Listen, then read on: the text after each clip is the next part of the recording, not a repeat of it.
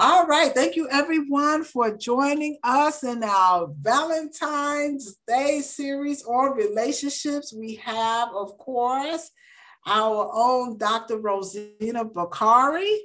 And as always, it's a pleasure to get your insight. So hope you got pen and paper or something that you're going to be recording what's happening today, because our discussion today is the 3 C's in the evolution of love in long-term relationships. So that's a mouthful. Let me say that again.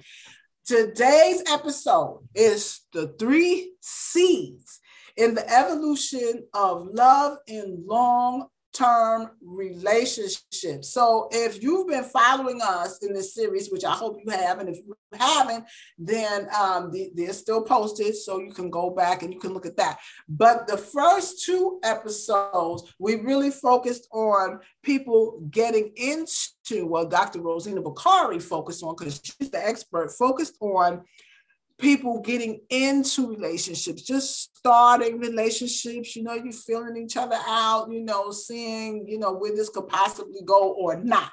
This particular episode now, Dr. Bakari is focusing on long-term relationships. So Dr. Bakari, I'm not going to take up a whole bunch of time. I just want you to be able to just right away get into the meat of it. So you said 3 C's. What are the 3 C's? Well, first of all, hello, Dr. Stephanie Singleton, who always forgets to introduce yourself. So let me say hello and welcome you as well. I always appreciate this chat with you. The 3 C's that we're talking about in the evolution of love and long-term relationships are companionship, children, and career. And the value of this conversation is that we talk a lot about what relationships should look like when you get into them, expectations, but we don't have probably enough conversations early on about what long-term relationships may look like.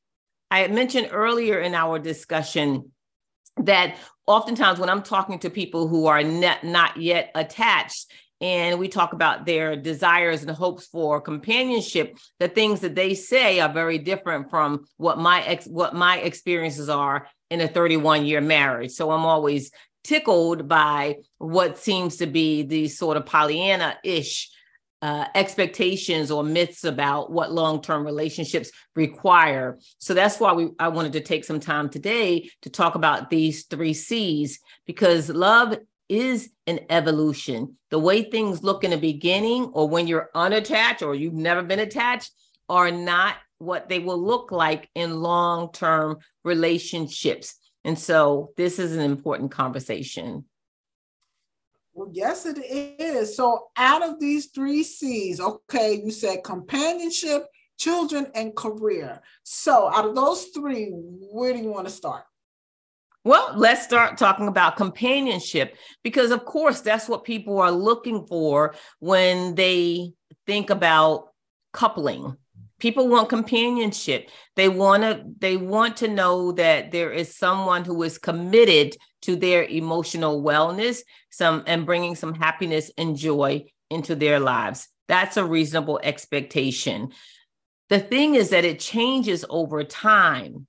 So if we get stuck on a particular idea of companionship, we will become stunted in this evolution. We must find relationship bliss by shifting into the realities of love and being willing to let go of our love fantasies long term. So we may enter relationship in a love fantasy and it's so good. We feel so good. All that stuff happens. But over time, what companionship looks like shifts. It shifts sometimes frequently. Sometimes it shifts fast. And so particularly as we talk about those other 2 C's, we're going to get more examples of how companionship shifts. Yeah. And I think even as you get older, even if those other two seeds don't come into play, your idea and expectation of companionship shifts. Absolutely. Is that correct? That would be correct. Absolutely. Companionship is often tied, even aside from these other C's that we're going to address, that it's often tied to family. Well, as you evolve, guess what? I've seen a lot of families deteriorate when one person passes away. It can shift the whole dynamics in the rest of the family members, or what happens between those family members. So that's one example. Of course, what other things happen in your life in terms of your health, in terms of your finances? There are so many things that can shift. And then there's the natural process of aging. Well, maybe you used to like to play basketball or party on a dance floor. You're probably not going to be spending time doing those things as much when you reach your 50s and 60s. So no matter what that companionship looks like in the beginning, it will evolve over time. And we have to prepare our minds while understanding or while thinking to allow it to shift into the reality of who these two people become, and let go of the fantasies of love that so many of us start with. So even though the nature of the companionship and how much time people are spending together changes, is not necessarily that the love in the relationship changes, is it? No, companionship and love are not the same thing. It's you can find companionship in a lot of ways, right? You can find it in the animal, you can find it in other friendships. So you can find companionship, and then you can find love. And then we love people that we don't have an opportunity to have companionship with, right? I mean, hey, I have the biggest girl crush on Beyonce, but she does not even know I exist, right? So we can have targets of love without having companionship. So they're not the same thing. And that's a real important thing for us to understand in the evolution of love. Our love may grow deeper and deeper, but how we define companionship may be constantly defined. Whether what access I have to this person in terms of time will shift, and how we spend that time will shift. What we call quality time when we are together the first 5 years may look very different than what we consider quality time in year 15. So we have to allow those shifts to occur seamlessly by shifting our expectations of one another. You know, I remember when I was younger, you know, that a good companion meant we lived together. Right. Right. But as I've gotten older, I really more appreciate, okay, you keep your place over there, and I'll keep my place over there. But that companionship is just as strong and stronger in a lot of cases than when I was living with someone. So it looks different. When I think about my grandparents, you know, there was one point where there was the one bed in their bedroom, right? There was one bed. And then as time went on, it was two beds. Right. Right. Yeah. Right. People's needs change, right? And it doesn't mean that their feelings or their affinity toward one another change, but people's need change, and how that plays out in companionship often shifts, and we get to evolve with it. So I spend a lot of time, way more time away from my husband now than I ever did or ever would have thought or dreamed about doing our first 10 years of marriage, right? But things change, careers change, children change, ideologies change. So things are constantly coming into your marriage that will require you to shift. So we have to have a growth mindset in our marriage, not just our careers. So speaking of children, you mentioned children. Okay, how now this is the second of the three C's, you guys. How now do children impact companionship? Yes. So children are often thought of as these wonderful bundles of joy, especially when people want to express their love and they're thinking about, first of all, it's just fun making a baby. Come on, right? And so that ideology comes with a lot of hopefulness and a lot of fantasies about what life is going to be like when this child joins this union. Well, a lot can happen that is not consistent with the fantasies that we have when we think about children. We never imagine having children that are less than perfect. Yet it doesn't take a whole lot to look around and see there are a whole lot of children who are less than perfect. One of them could be ours. So we have to figure out, or we have to be flexible in terms of how we continue to express love in a way that allows us to continue to connect instead of focusing on the conflict that children can bring. Children can bring a lot of conflict into relationships.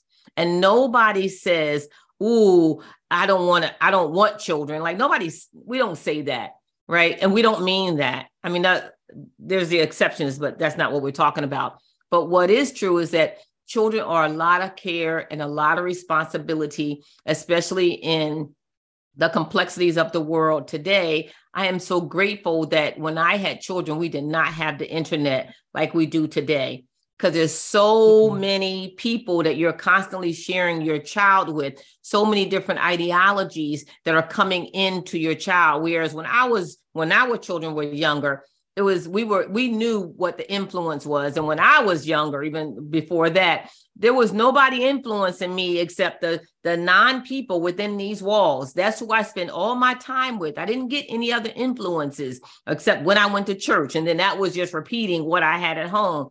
So parenting was a lot easier than it is now. There was a lot less stress on that relationship between parents than it is now. Now, whew, children come with a lot of responsibility in a relationship in terms of guidance, in terms of discipline, what you want your child to be. There's so much pressure now, particularly for career people, about at the swim meets or at the basketball games or whatever. Now it's like, what do you mean your child is in middle school when you don't know what they're supposed to be yet? They don't want to be a doctor or a lawyer or, some other type of specialist. So there's so much pressure on between parents and children that it inherently affects companionship between the two lovebirds who are now trying to figure out how to minimize conflict in their schedules, how to get 10 minutes time with each other, how to figure out date night or whatever it is. So children needs change, of course, from the time that they are born to the time that they become adults, and then, of course, beyond. So knowing how to shift in the evolution of a child or the development of a child, knowing how to shift will help us evolve as companions. Even as children reach independent age, they're somewhere around the last year or two of high school. What I've witnessed a lot is that if someone, typically the mother, has been a primary caregiver of those children and has been out of the workforce, all of her energy has been directed toward taking care of her children. And she's about to be fired from the most important job of her life, attending to these children. It is a huge void. And so sometimes what happens is that the person will begin looking to fill that void. Where will they look to? The next person in their home. So, for example, it may be that all this adjustment has been made where the breadwinner, let's say, is hardly ever home for dinner or goes out on weekends to relax after work. That may have been okay when that caregiver was occupied. But now that that caregiver has been fired from the most important job she's ever had, she's trying to now focus on how to fill that. Suddenly, for example, it's not okay that the companion is not home for dinner at a certain hour. It's not okay that the companion wants to go out on a weekend by themselves. Again, it shifts over a long time. It's not about what's right or what's wrong. It's about our ability to lean into the realities of the relationship in a way that result in connection and not conflict. We have to be cognizant and aware of how our relationship is changing and respectful of those natural tendencies without blaming it on another person. I love what you had said earlier, previous conversation, that expectations can either create conflict or connection. Right. So when we see these things come up as they're shifting, if we don't make room for them, they invariably will present conflict in a relationship. What could happen instead is that we are honest in our communication with one another. We are honest with ourselves, and that we are willing to take some responsibility for what is happening to our own level of satisfaction and dissatisfaction according to the situation, rather than looking for someone else to fix something for us. So there's an opportunity for connection, the ability to say, hey, hun, I'm really feeling a certain kind of way as these children get older. Like, I'm wondering already, like, what's happening? What am I going to do with my time? And having real, authentic conversations about that versus, well, I hope you're not going out again on Saturday night because you're uncomfortable with what's happening and you haven't reached out or leaned into that vulnerability to make a connection, because maybe you haven't been connecting for the last 15 years, but that's because your connections have been geared toward your children instead of your companion. So you have to be willing to lean in and allow these shifts to happen. So I'm just going to throw this out there. If this is your first introduction to Dr. Bakari, I would really encourage you to go back one video in this series, which was called The 5 Expectations That Keep You Single or Unhappy. Okay, because that's kind of the beginning of this deeper conversation here around expectations. So I would encourage you again to really look at that video and then come back to this one. So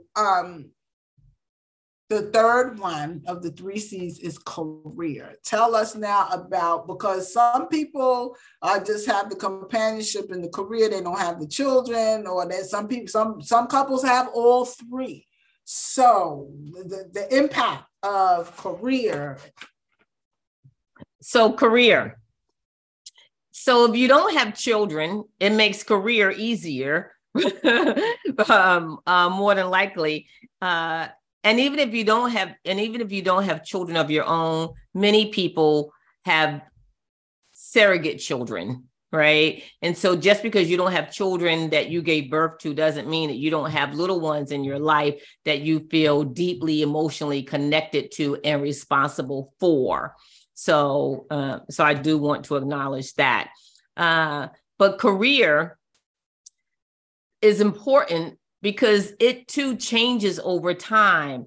And sometimes we feel very fortunate to have someone who is highly motivated in their career, and we can rest assured that we're never going to worry financially because we have 2 careers or whatever that may look like. But over time, careers change over time. The career that you go into this relationship with at age 30 is not going to be where you are in this career at age 60, not for most people. But it's really difficult to think about careers long-term and how that will impact you. But it's important to understand that career highly impacts you. Do both people, for example, have professional careers? How do those professional careers impact each other? I will give you an example. In my marriage, my husband and I both have PhDs in education or related to education. That sounds perfect, but it's not, because his PhD is in higher education administration. My PhD is in educational psychology. So that means he's on the administration side of education. I'm on the academic side of education. Well, guess what? One of the things that happens in education on the administration side is that people often have to leave their jobs for advancement, which is what has been the case with my husband. In academia, on the academic side, people advance by staying right where they are to get tenure. So in our marriage, that's always been a spot of contention. And so I have shifted a lot. We've gone with his career, where we have moved a lot to follow his career. It has kept me stagnant in my career as a professor. I knew that meant never getting tenure. And so I never have gotten tenure. I never will get tenure. So that meant I had to shift the way I saw myself in my career, become an entrepreneur, write books, do other things, because I was never going to peak in that particular career. So I had to shift careers over time. So you have to be sensitive to those things. Now, had I been unwilling to shift, that would have been a real problem. I don't know that there would have been any resolution to that. I was fortunate. I had the children, so there was a different focus. Giving up my career allowed me to be a stay-at-home mother for a long period of time and do some other things career-wise that was really fulfilling for me.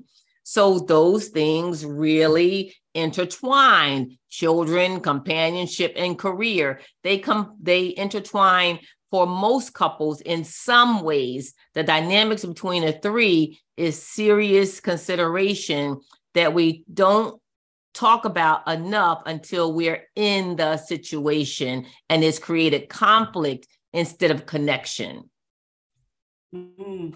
I like, that word shift, and being willing to shift, and along with these expectations, like really kind of managing expectations. Because like the example you just gave with you and your husband's career, I mean, that's profound. And we talked a little bit earlier before the show about, just how when we go into these marriage vows, and it's for sickness and in health, for richer or poorer, and we hear that, but do we really hear that? Do we really ever think? It was just like what you were talking about with the birth of a child, right? Right. We're going to have this perfect bundle of joy. We don't even entertain the thought. And I mean, I get it, right? But the possibility is that there may be something. And the same thing when we take these vows, the person may, we may enjoy good health for the whole, for our whole life, right? But maybe not. And if one partner gets sick, right, then all the everything, you have to be willing to shift. The expectations change. Can you talk about that for a little bit here? Right. So shifting, it's all about the shift. It's all about the shift. It's all about, again, letting go of your fantasy of love and shifting into the reality and being clear with yourself that, yeah, I wanted something different, and being able to acknowledge I thought it would be different, but it's not different. And the fact that, it's not the same. The fact that it is different, first you have to tell yourself it's okay. It's okay that it's different. Different does not mean bad. Different does not mean falling out of love. Different does not mean this can't work, right? If we just say it's different and put a period on it and not continue the sentence, therefore it's bad, just start with it's different. Now what? Right? Not it's different, so it's bad. It's different. Now what? What does it mean that this is not going to look like we thought it would look? Then you have a connection. But once you say it's different and point the finger, then you have conflict. When you start wanting to chastise someone because it's different or pull away because it's different, now you got conflict instead of connection. So you have to start with the willingness to connect at the differences, not create conflict because of the differences. I just have one quick question, and I'm being nosy because I know all the years of experience that you have with, counseling couples and, relationship therapy and everything. And I'm just me being nosy. Okay. I want to know what, and all the years of your experience and expertise, what is like the number one fantasy people have, relationship fantasy people have about how I think there's a fantasy that love makes you happy. And so if you are not happy and you are in love, or you see yourself in love or in a loving relationship, then it must be something wrong with the love, as opposed to it must be something wrong with you. I think that's the fantasy. If I'm unhappy and I'm in a love relationship, then something must be wrong with the love. That's what I think the fantasy is, that love makes me happy. And if I'm not happy, then the love must be wrong. It's that simple. As opposed to understanding that you have a responsibility to find some joy and love for yourself, whatever those circumstances are, and bring that into the relationship. Because you can be in a loving relationship and not be happy, and that not being happy have little to do with the relationship.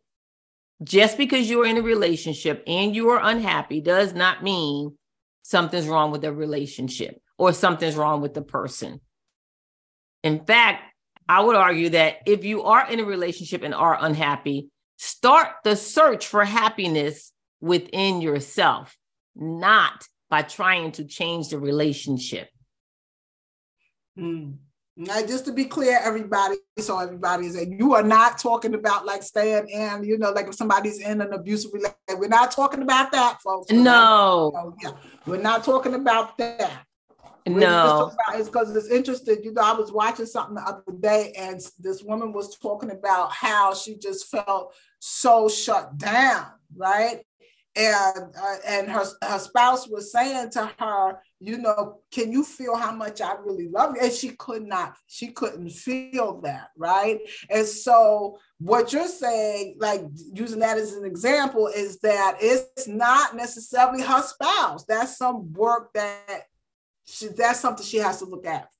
Right. Try work. I say start there. It's interesting. I don't do couples counseling, at least not in a traditional way. If someone is seeing me because they're having difficulty in their relationships, I say, good, you see me and they see me. And when I know that you've addressed some of your stuff and I know that they've addressed some of their stuff, then we can come together and talk. Both people have stuff to work on individually. Heal thyself first, because two healthy people have a much better chance of finding relationship bliss. Much better chance. But if you got people who are unhealthy, which is often what you get, two people are unhealthy who are trying to create relationship bliss. And I don't mean unhealthy in a, oh, you're a horrible person kind of way. I mean unhealthy in that you have some issues that you have not yet addressed within yourself that influence your level of internal comfortability, and that you have this belief that being in a relationship with someone else is supposed to resolve you of that issue. Well, thank you. Thank you for that. Is there anything else you would like to say? Any last words for the people out there, because this is, these are some really serious topics, and you really dropped a whole lot of nuggets in science as usual. So any last words? Just to keep faith in love, but understand that love comes from within. That we share love. We don't find it, we share it. So I'll leave it at that. That's a lot right there to sit with. How can people get in touch with you, Dr. Bakari? My website is the best way, rosenabakari.com, ROSENNABAKARI.com, rosenabakari.com. You can find my information there. You can also email me at Dr. B, Dr. at rosenabakari.com. So, and you can also find me on Facebook or Instagram or LinkedIn, Rosena Bakari. So, or if you Google me, you'll get 100 pages of rosenabakari.com or of Rosena Bakari. I don't know why. Hey, this is a good thing. We're not wondering why. We don't care why. This is a good thing. Right. More information than you need. But yeah, and also I do offer free 30-minute consultations, and you can find the link for that on my website. So I look forward to connecting with people. That's a deal, people. I would definitely take advantage of a 30-minute. Most people just give you 15. Well, that's true. Let me back up. Most people ain't even going to give you no free consultation. You come, you pay, and whether you like it or not. You know what I'm saying? Whether you can connect or not, it's like, hey, this is what it is. You pay the whole price and boom. Okay. But this, and if people do usually give you a consultation, it's usually 15 minutes. Okay, yeah. I'm telling y'all from experience. You look all around the web, I don't care what somebody is doing, it's usually 15 minutes. To get a half-hour free consultation, that's a deal. You're not going to get that anywhere, and especially, with somebody of the caliber of Dr. Bakari. So that's awesome. That's just totally awesome. So I hope you all enjoyed this episode. Please put some comments and share this video. We will be back with one more video in our series, our Valentine's Day relationship series. So make sure you check that out. Make sure you check out Dr. Rosena Bakari, all her social media, like she said, just Google her. It'll all come up. Make sure you check that out. And you're doing a relationship series right now, aren't you? I am. And there's information about that on the website as well. Yep. All right. So we will see you next time. See you, everybody. Thank you for joining, and happy Valentine's Day.